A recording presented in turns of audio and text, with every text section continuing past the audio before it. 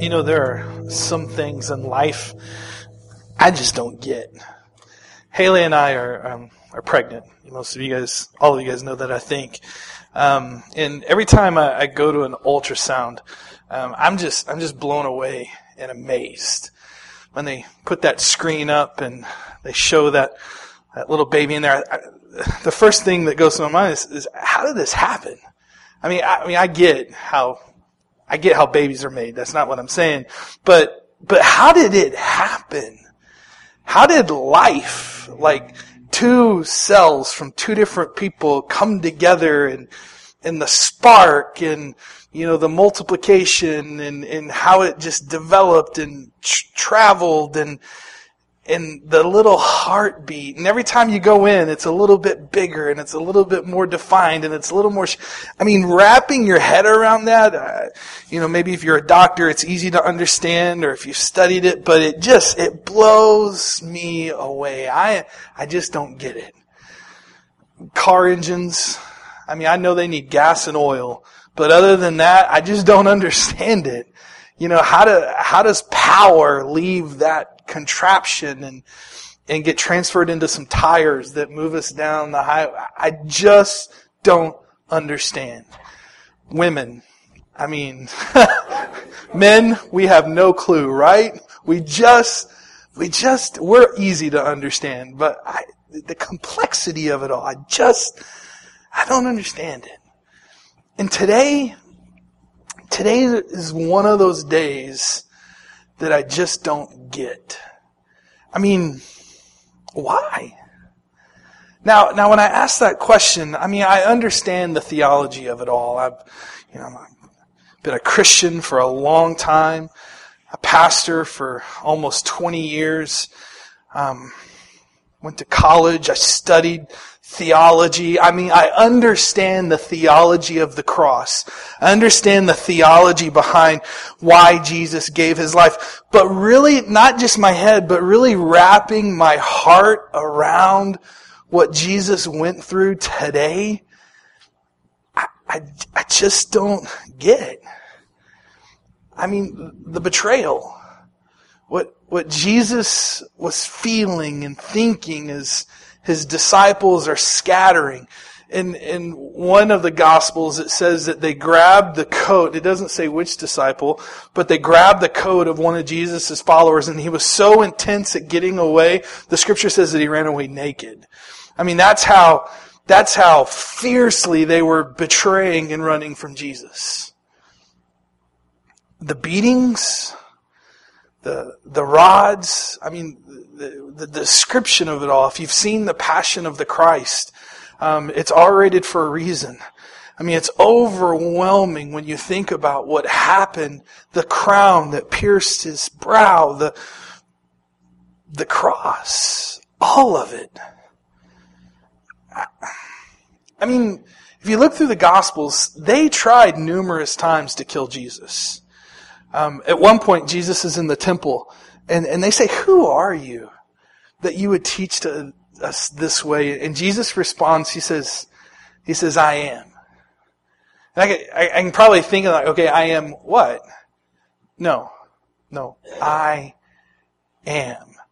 And it says that the followers, the Pharisees, the Sadducees became so enraged because when Jesus said, "I am," He was referring back to the moment when God said to Moses, "Hey, when people ask you who I am, you tell them, 'I am sent you.'" And so Jesus is saying, in that real clear moment, He's saying, I'm God in flesh.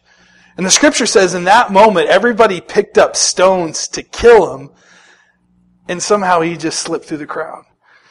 In Luke chapter 4, verse 29, I think there's another story of where Jesus is teaching in a place, and they get so riled up with the teaching of Jesus, it says that they drove Him to a cliff with the intention of throwing Him off. And it said that Jesus just slipped right through them. Even when He was being arrested, the story we just heard, Peter, what does Peter do? He grabs a sword and he pulls it out and he starts to fight. He attacks a soldier and Jesus stops him. He says, "Stop. This is what I came here to do. Actually, in Matthew chapter 26, verse 53, he's looking at these people. We were reading Mark's earlier, but he says in Matthew, he's looking at these people and he says, don't you guys think that in any moment I could call on my Father and He will at once put at my disposal more than 12 legions of angels? Now, Jesus is using a Roman term here. The legion was a group of 6,000 soldiers. He said, I could just ask God, and He would put at my disposal 72,000 angels. If you ever want to look at the power of an angel, just look in the Old Testament and see some of the feats that they accomplished. He said, I could have 72,000 of them just like that. But He didn't. So why didn't He? When at the trial with Pilate, He said the same thing. If you read all 4 Gospels, you get this impression that Pilate was looking for a reason to let Jesus go.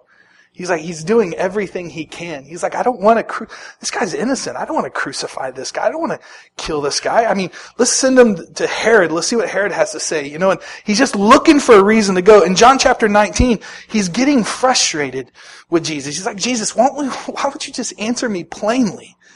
Where are you from? The scripture says, but Jesus gave no answer. Why don't you talk to me? Pilate demanded.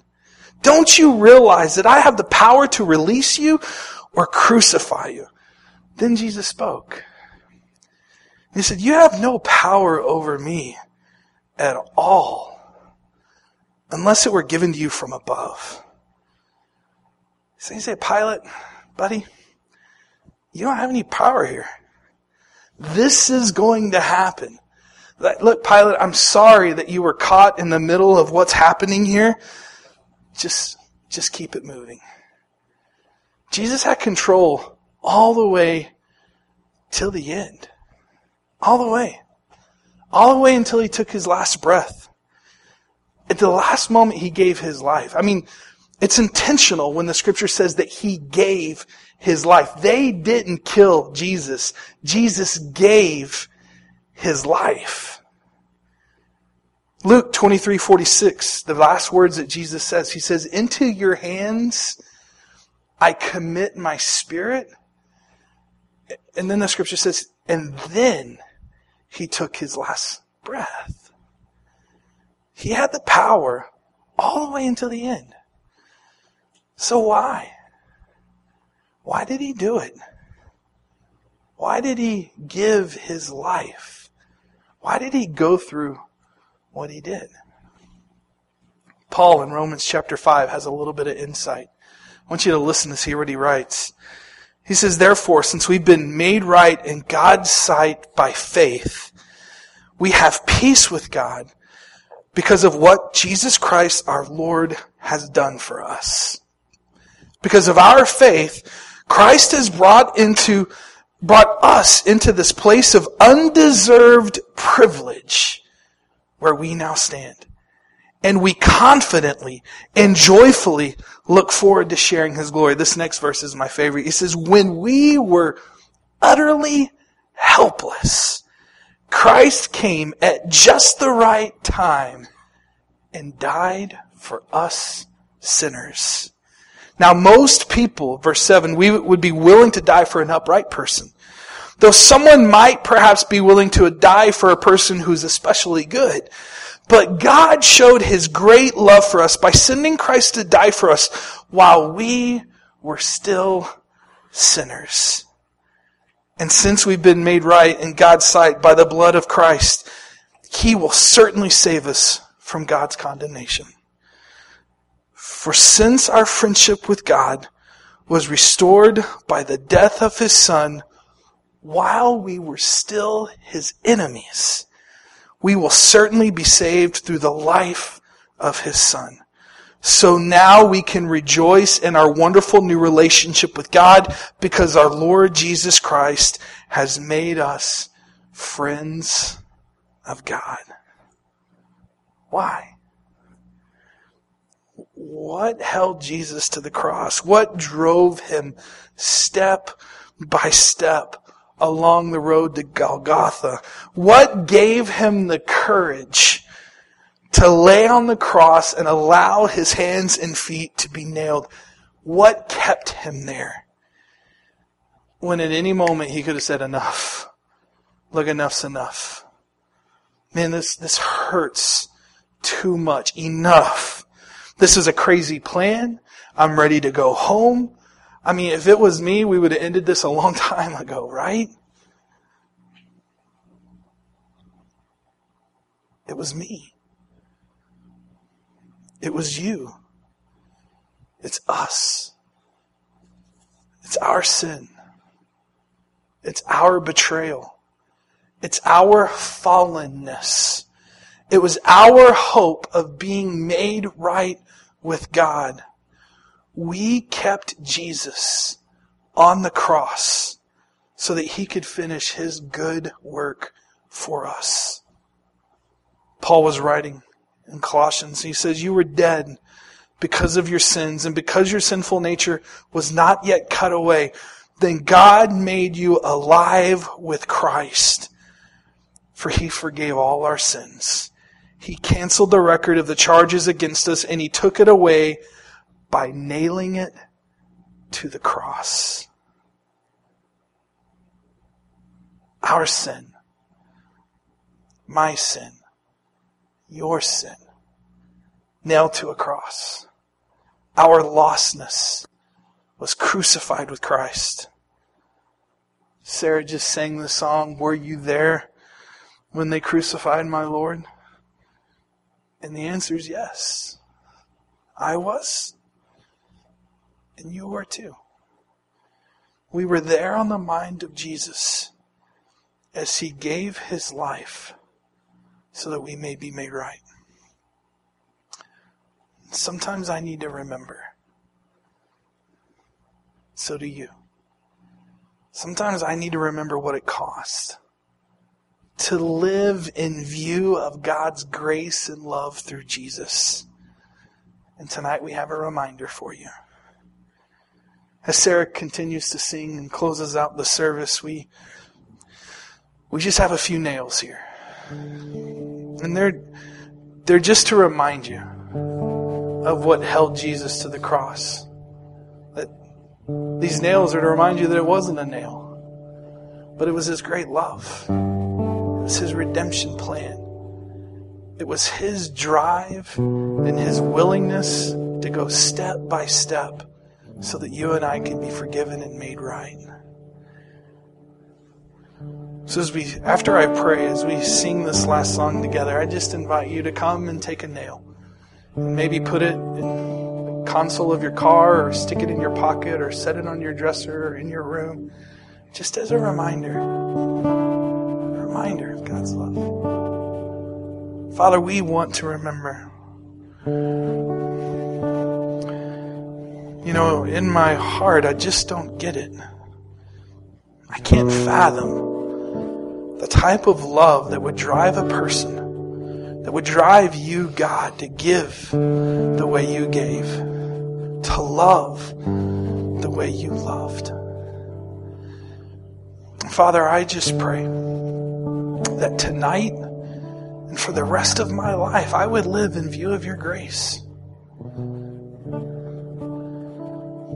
It wasn't just nails that held you to the cross, it was me. It was my sinfulness. It was your love and your passion for me that moved you to give your life. Father, I want to remember. Lord, I pray that all of us would turn our eyes and hearts towards you, Jesus. And then in our own special way, we would thank you. We would tell you we love you. We would tell you how grateful we are, God. We pray all these things in your name.